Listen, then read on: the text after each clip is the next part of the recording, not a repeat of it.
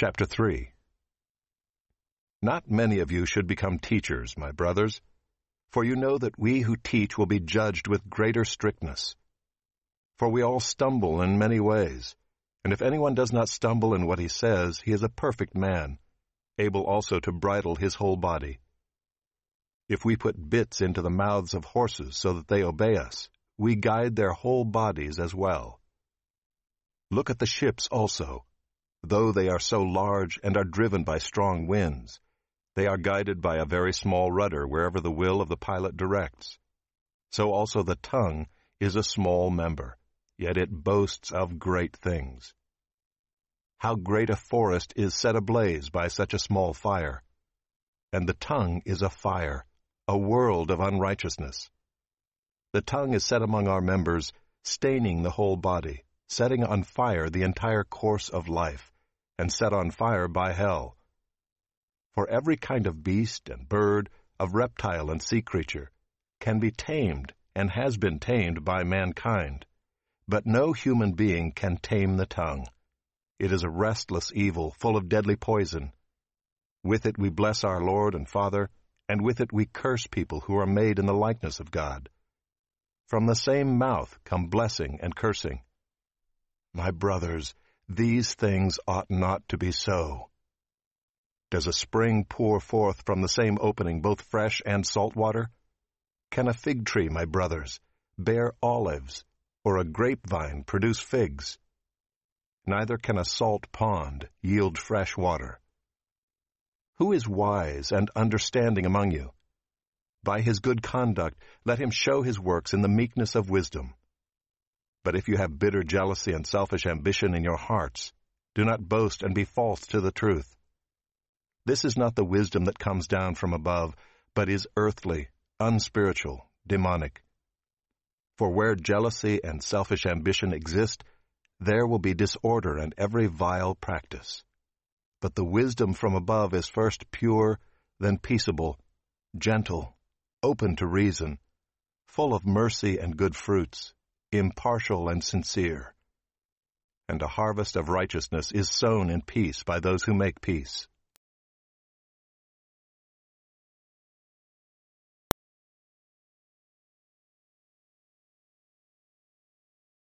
James chapter 3. 6. The tongue, its use and abuse, 3 verses 1 to 12.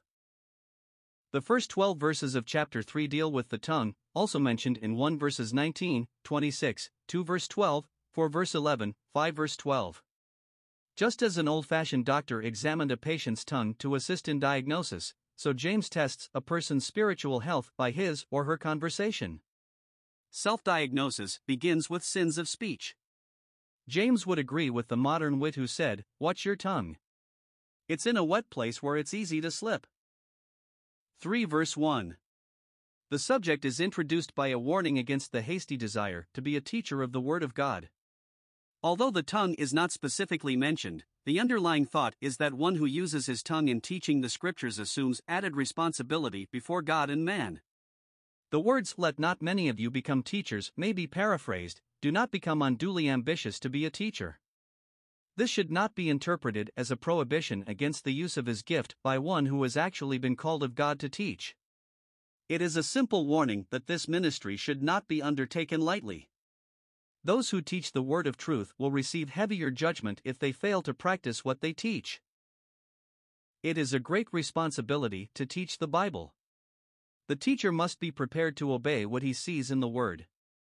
He can never hope to lead others beyond what he himself has practiced. The extent of his influence on others will be determined by how much he himself has progressed. The teacher begets others in his own image, he makes them like himself.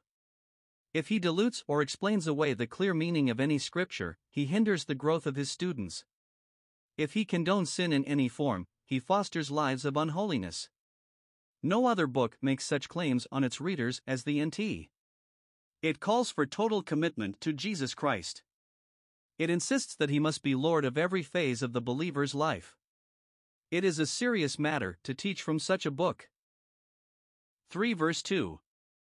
James now moves from the specific ministry of teaching to the general area of conversation. We are all prone to stumble in many areas, but if anyone can control his tongue, so that he does not commit the various sins of speech, that person is truly well-rounded and well-disciplined. If one can exercise control in speech, he should not have difficulty in practicing self-control in other areas of life as well. Of course, the Lord Jesus Christ is the only one who ever did this completely, but there is a sense in which each of us can become perfect, that is, mature, complete, thoroughly disciplined. 3 verse 3. 5 figures of speech, or pictures of the tongue are given. First of all, it is compared to a bridle. Bridles are the harnesses which go over the horses' heads and hold the bits in the horses' mouths. Connected to the bit are the reins. Though the bit itself is a very small piece of steel, yet if a person can control that bit, he can control the behavior of the horse. So the tongue can direct the life either for good or for evil. 3 verse 4. The second picture is that of a rudder. Compared with the ship itself, a rudder is very small. It weighs only a fraction of the weight of the ship.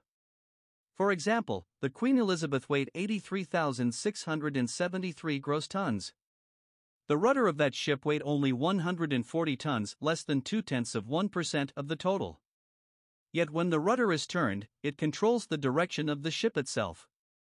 It seems incredible that a man can control so huge a vessel with such a relatively small device, yet this is exactly what happens. Thus we should not misjudge the power of the tongue by its size. Though it is a very small member of the body, and relatively hidden, yet it can boast of great accomplishments, both good and evil. 3 verses 5, 6. A third simile of the tongue is a fire. A lighted match, carelessly thrown, may start a brush fire. This in turn may ignite a forest and leave a charred mass of ruins. What possibilities, then, a small match holds of destruction and devastation. One of the great catastrophes of history was the Chicago fire of 1871. Tradition has it that it started when Mrs. O'Leary's cow kicked over her lantern. Whether or not that was true, the fire burned for 3 days over 3½ square miles of the city. It killed 250 people, made 100,000 homeless, and destroyed property valued at $175 million. The tongue is like a small lighted match or a turned-over lantern. Its potentials for wickedness are almost infinite. James speaks of it as a world of iniquity among our members. The word world here is used to express vastness. We sometimes use it in this sense, for example, a world full of trouble. We mean a tremendous amount of trouble. The tongue, though so small, has vast possibilities of iniquity in it. The manner in which the flame of evil speaking spreads is illustrated by the conversation between 2 women in Brooklyn. One said, "Tilly told me that you told her that secret I told you not to tell her." The other replied, "She's a mean thing. I told Tilly not to tell you I told her." The first speaker responded, "Well, I told Tilly I wouldn't tell you, she told me, so don't tell her I did." The tongue can defile the whole body. A person can corrupt his whole personality by using his tongue to slander, abuse, lie, blaspheme, and swear. Chappell writes, "The fault-finder injures himself. The mud-slinger cannot engage in his favorite pastime without getting some of the mud that he slings both upon his hands and upon his heart." How often we have come away from such an experience with a sense of defilement. Yet that was not our intention at all. We were vainly hoping that by slinging mud upon others we might enhance someone's estimate of our own cleanliness. We were foolish enough to believe that we could build ourselves up by tearing another down. We were blind enough to imagine that by putting a stick of dynamite under the house of our neighbor we could strengthen the foundations of our own. But this is never the case. In our efforts to injure others we may succeed, but we always inflict the deeper injury upon ourselves. The tongue sets on fire the course, or the wheel, of nature. This is the wheel set in motion at birth. It describes the whole round of human activity. An evil tongue pollutes not only a man's personal life, but it contaminates all his activities as well. It affects the whole of wickedness in the whole of man for the whole of life. A wicked tongue is set on fire by hell. All evil speech has its source there. It is hellish in its very character. The word used for hell here is Gehenna. Apart from this instance, it is used only by the Lord Jesus in the NT. 3 verse 7. The fourth figure to which the tongue is likened is a wild, untamable creature. All kinds of beasts, birds, serpents, and marine life can be tamed. It is not uncommon to see tame elephants, lions, tigers, birds of prey, serpents, porpoises, and even fish. Pliny lists among creatures that were tamed by men in his day elephants, lions, and tigers, among beasts, the eagle, among birds, asps and other serpents, crocodiles, and various fishes, among the inhabitants of the water. To argue that not every kind of creature has actually been tamed is to miss the point of James' argument. There is no reason to believe there is any kind of creature that could not be tamed by man, given sufficient time and persistence. Robert G. Lee expresses it eloquently. What has man done with huge elephants? He has invaded their jungle homes, trapped them, trained them, scores of them, in carrying lumber, in pushing heavily laden wagons, in all kinds of labor. What has man done with many green-eyed Bengal tigers? He has caught them, taught them, and made them his playmates. What has man done with fierce, furious, strong African lions? He has captured numbers of them and has trained them to jump through hoops of fire, to ride horseback, to sit on high pedestals, to leave untouched when hungry beef placed between their paws, to lie down, to stand up, to run, to roar in obedience to man's spoken word, in obedience to the crack of man's whip. Why, once I saw, years ago, at a circus, a lion open wide his cavernous and ravenous mouth and hold it open while a man, his trainer, thrust his head far down into the lion's mouth and held it there a full minute. What has man done with the huge boa constrictor? With the great python? Go to the circus and see little women, frail as flowers, coil these hideous monsters about their bodies with impunity. Go to the animal show, consider how man has made the spotted leopard and the bloodthirsty jaguar harmless and dumb before him.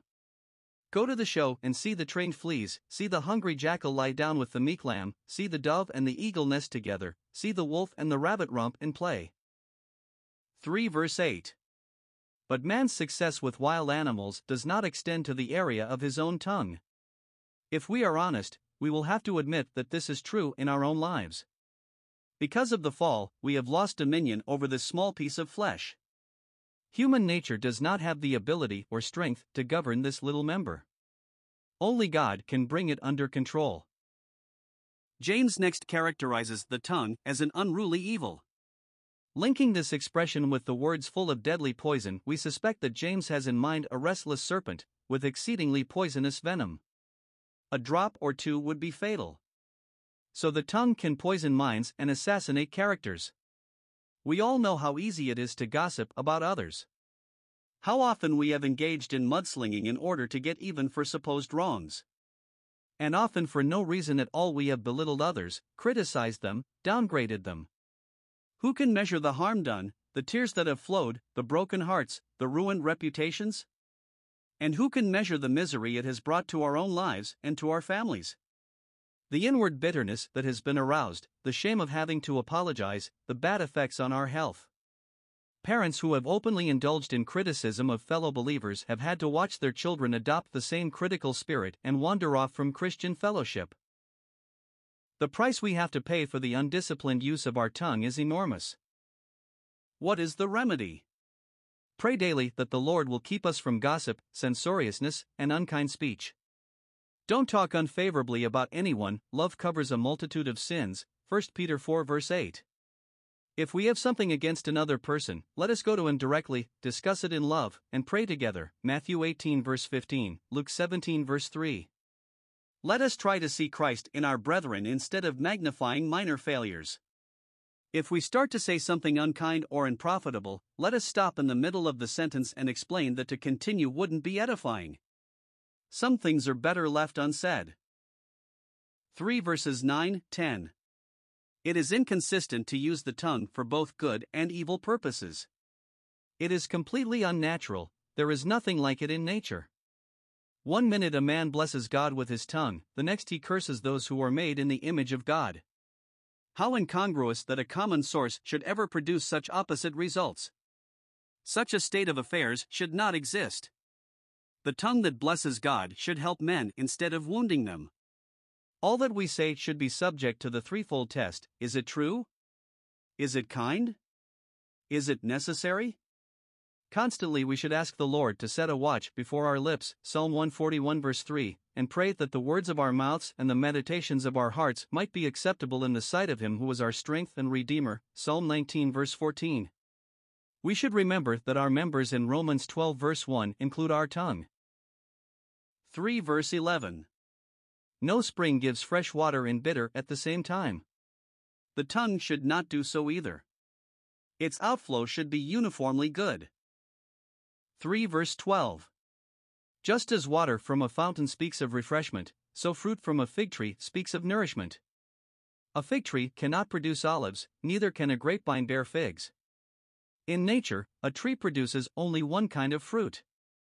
How is it, then, that the tongue can produce two kinds of fruit, good and evil? This passage should not be confused with a similar one in Matthew 7 verses 16 to 20.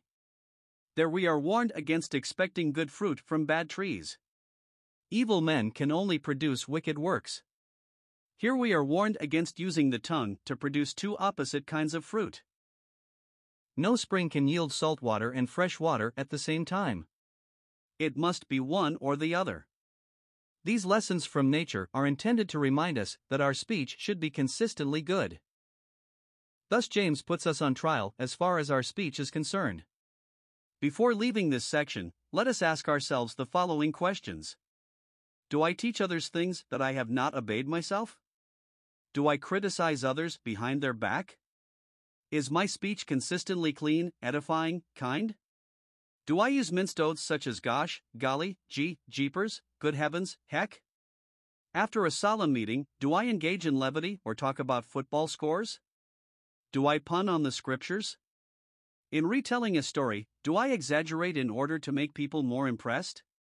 Do I habitually tell the truth even if it means loss of face, friends, or finances? 7. Wisdom, the true and the false, 3 verses 13 to 18. James now discusses the difference between true wisdom and false. When he speaks about wisdom, he is not thinking of how much knowledge a man has, but how he lives his life from day to day. It is not the possession of knowledge, but the proper application of it that counts. We have here a portrait of the truly wise man. Basically, this man is the Lord Jesus Christ. He is wisdom incarnate, Matthew 11 verse 19, 1 Corinthians 1 verse 30.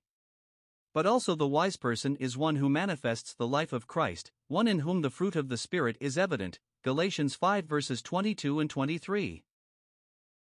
We have also a portrait of the worldly wise man. He acts according to the principles of this world. He embodies all the traits that men glorify. His behavior gives no evidence of divine life within. 3 verse 13. If a man is wise in understanding, he will demonstrate it by his good conduct coupled with the humble spirit that comes from wisdom. The Lord Jesus, the embodiment of true wisdom, was not proud and arrogant, he was meek and lowly in heart, Matthew 11 verse 29. Therefore, all who are truly wise will have the hallmark of genuine humility. 3 verse 14. The worldly wise man is characterized by bitter envy and selfish ambition in his heart. His one passion in life is to advance his own interests. He is jealous of any competitors and ruthless in dealing with them. He is proud of his wisdom that has brought success. But James says that this isn't wisdom at all. Such boasting is empty. It is a practical denial of the truth that the man who is truly wise is truly humble. 3 verse 15. Even in Christian service, it is possible to be bitterly jealous of other workers, and to seek a prominent place for oneself. There is always a danger that worldly wise men will be given places of leadership in the church. We must constantly guard against allowing worldly principles to guide us in spiritual affairs. James calls this false wisdom earthly, sensual, and demonic. There is an intended downward progression in these three adjectives. Earthly means that this wisdom is not from heaven, but from this earth. Sensual means that it is not the fruit of the Holy Spirit, but of man's lower nature. Demonic means that it stoops to actions that resemble the behavior of demons rather than of men. 3 verse 16. Whenever you find envy and self-seeking, you will also find confusion, disharmony, and every other kind of evil. How true!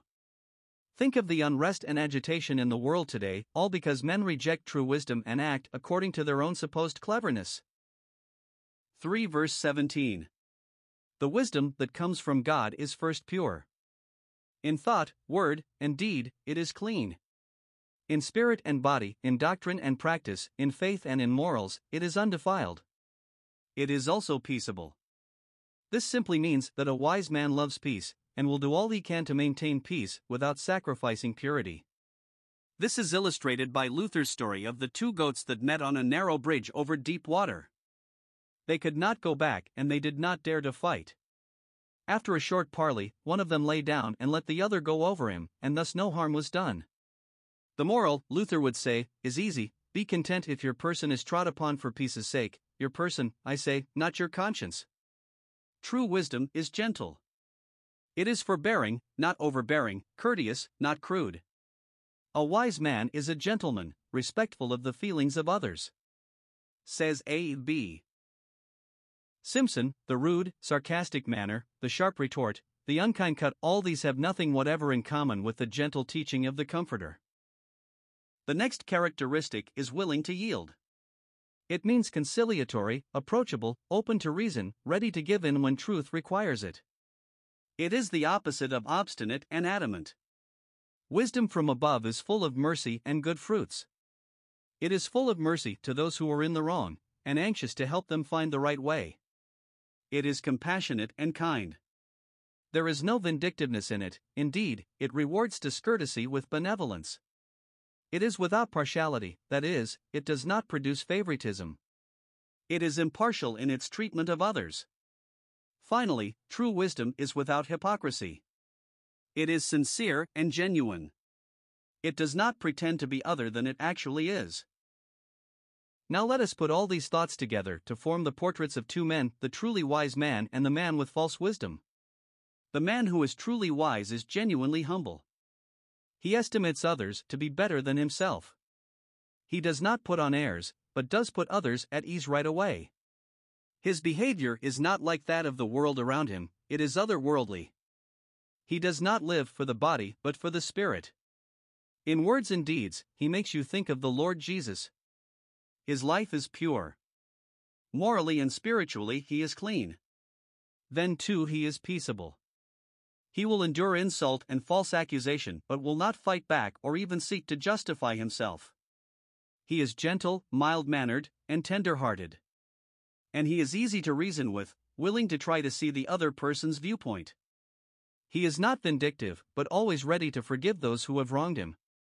Not only so, but he habitually shows kindness to others, especially to those who don't deserve it. And he is the same to all, he doesn't play favorites. The rich receive the same treatment as the poor, the great are not preferred above the common people. Finally, he is not a hypocrite. He doesn't say one thing and mean another. You will never hear him flatter. He speaks the truth and never wears a mask. The worldly wise man is not so. His heart is filled with envy and strife. In his determination to enrich himself, he becomes intolerant of every rival or competitor. There is nothing noble about his behavior, it rises no higher than this earth. He lives to gratify his natural appetites just as the animals do. And his methods are cruel, treacherous, and devilish. Beneath his well-pressed suit is a life of impurity. His thought life is polluted, his morals debased, his speech unclean. He is quarrelsome with all who disagree with him or who cross him in any way. At home, at work, in social life, he is constantly contentious. And he is harsh and overbearing, rude and crude. People cannot approach him easily, he keeps them at arm's length. To reason with him quietly is all but impossible. His mind is already made up, and his opinions are not subject to change. He is unforgiving and vindictive. When he catches someone in a fault or error, he shows no mercy. Rather, he unleashes a torrent of abuse, discourtesy, and meanness. He values people according to the benefit they might be to him. When he can no longer use them, that is, when there is no further hope of profit from knowing them, he loses interest in them. Finally, he is two-faced and insincere. You can never be sure of him either of his words or actions. 3 verse 18. James closes the chapter with the words, "Now the fruit of righteousness is sown in peace by those who make peace." This verse is a connecting link between what we have been discussing and what is to follow. We have just learned that true wisdom is peace-loving. In the next chapter, we find conflict among God's people. Here we are reminded that life is like the farming process. We have the farmer, the wise man who is a peacemaker, the climate, peace, and the harvest, righteousness. The farmer wants to raise a harvest of righteousness. Can this be done in an atmosphere of quarrels and bickering? No, the sowing must take place under peaceful conditions. It must be done by those who are of a peaceful disposition. A harvest of uprightness will be produced in their own lives and in the lives of those to whom they minister. Once again, James has put our faith on trial, this time with regard to the type of wisdom we manifest in our everyday life. We must ask ourselves, do I respect the proud men of the world more than the humble believer in the Lord Jesus? Do I serve the Lord without caring who gets the credit? Or do I sometimes use questionable means in order to get good results? Am I guilty of flattery in order to influence people? Do I harbor jealousy and resentment in my heart? Do I resort to sarcasm and unkind remarks? Am I pure in thought, in speech, in morals?